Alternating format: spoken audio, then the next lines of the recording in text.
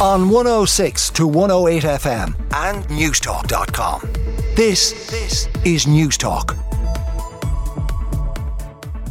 And there's one story dominating all of the Irish front pages this morning, which is Jason Corbett, Molly Martins Corbett and her father Thomas. The Irish Daily Mirror guilty of killing Jason, with a photograph of a smiling Molly Martins Corbett outside court yesterday. The Irish Sun, Molly and Dad accept Jason killing plea deal. Then the Irish Daily Mail, families anguish as the Martins agree plea deal. And the Irish Examiner, Molly Martins and father agree plea deal over Corbett killing. And again, that paper also goes with a photograph of Molly Martins arriving for a hearing before her retrial in the murder of Jason Corbett. And the papers, a lot of them focusing on the pain and anguish of Jason Corbett's family. Clearly having images of a smiling Molly Martins won't help that pain and anguish. It's a little bit tone deaf.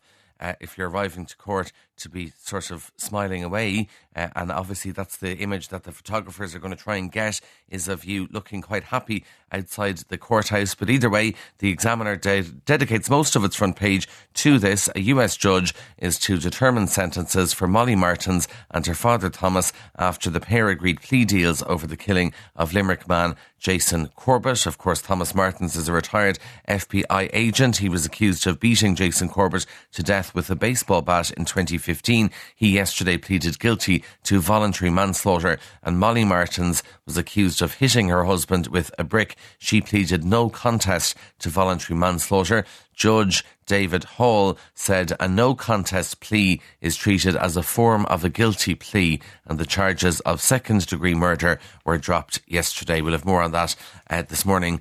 Right throughout the day here indeed on News Talk, so stay tuned for the latest from North Carolina. Also on the front of the Irish Examiner too, we have the story of the state pension age, never far from the headlines, and we've a new report out from the Oireachtas Social Protection Committee who've been considering what the pension age should be. How do we handle the pensions time bomb into the future? And what they're saying is, according to the Examiner, that the state pension age, the age that you qualify for the pension, should be raised to 75 to account for the fact that life expectancy in Ireland has increased. So they're saying people should be allowed to defer their pension until 75.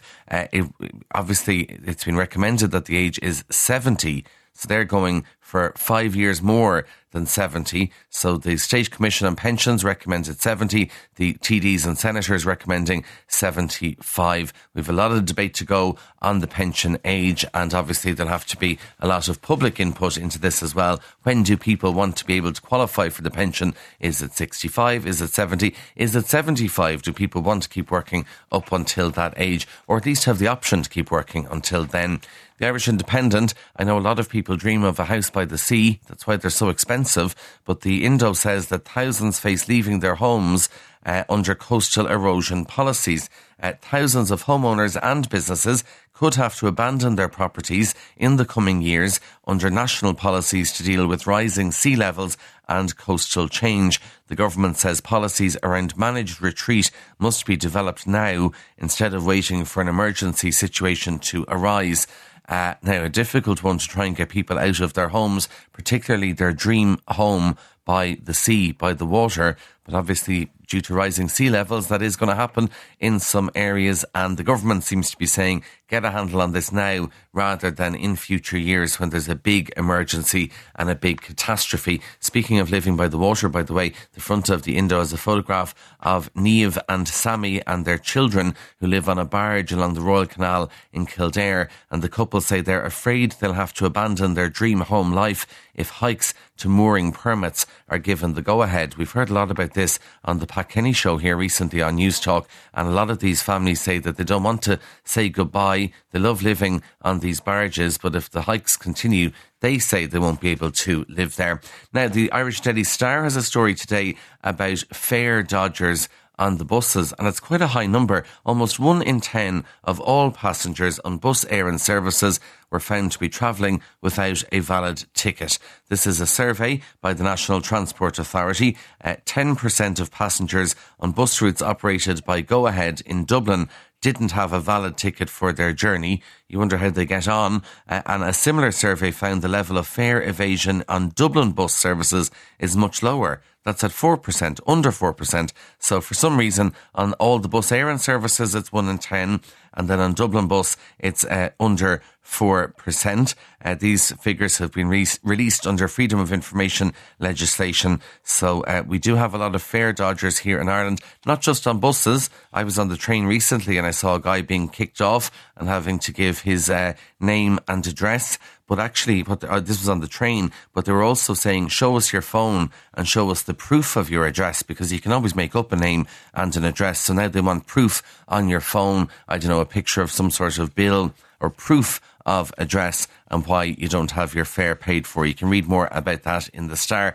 We heard in the news there, some of the papers pick up on it, that the cast of Friends have released a statement about Matthew Perry's passing, and they say they're devastated by the loss of Matthew. And you really do get the sense that they were devastated, and they had to take their time to sort of gather their thoughts and discuss what they wanted to say in this statement about the passing of their colleague. They say, according to the Star, we were more than just castmates, we are a family. There's so much to say, but right now we're going to take a moment to grieve and process this unfathomable loss. And they say in time we will say more as and when we are able. For now, our thoughts and our love are with Matthew's family, his friends and everyone who loved him around the world. And according to the Star, he'd been in a good place mentally before he was found dead. Sources told TMZ he'd never been happier. He'd moved into his new house just 3 weeks ago and he was playing squash ball or something the morning he died. So a lot of tributes in the papers to Matthew Perry. Actually, in the Eye today, there's a journalist, Emily Bootle, who's writing about why we get so upset by a celebrity's death and is it justified. And she says it's okay to grieve for a celebrity because they feel like a friend. She says we're justified in feeling the grief so deeply, because sometimes a celebrity dies, people get very upset and others go, you never knew this person. But she says it is okay. These celebrities feel like a constant in our lives. We don't think about their mortality because most of the time our relationship with them is not one between two people. She says that the grief is for the lack of continued consistency and steadied presence. She also says we might live in the hope that one day we might know the celebrity in real life, and also on a show like Friends, it gave us a safe space where bad things don't happen. So totally justified. A lot of people very upset over Matthew Perry's passing over the weekend. A couple of final stories. One from the Telegraph.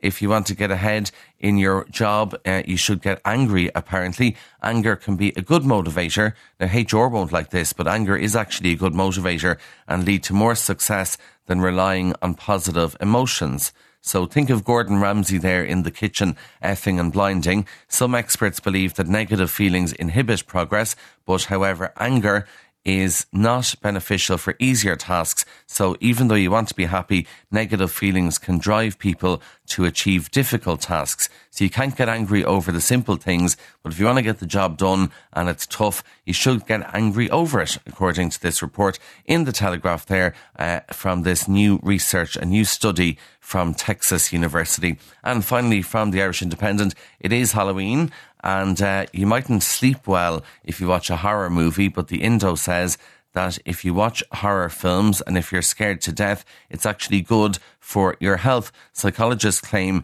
that horror films are beneficial for your well-being as they promote stress and pain relief through the release of endorphins and dopamine. So you should watch The Shining or The Exorcist tonight. Apparently, you will relieve all of your stress. As I say, you mightn't get a good night's sleep, but at least you won't be stressed after it. On 106 to 108 FM and Newstalk.com. This is Newstalk.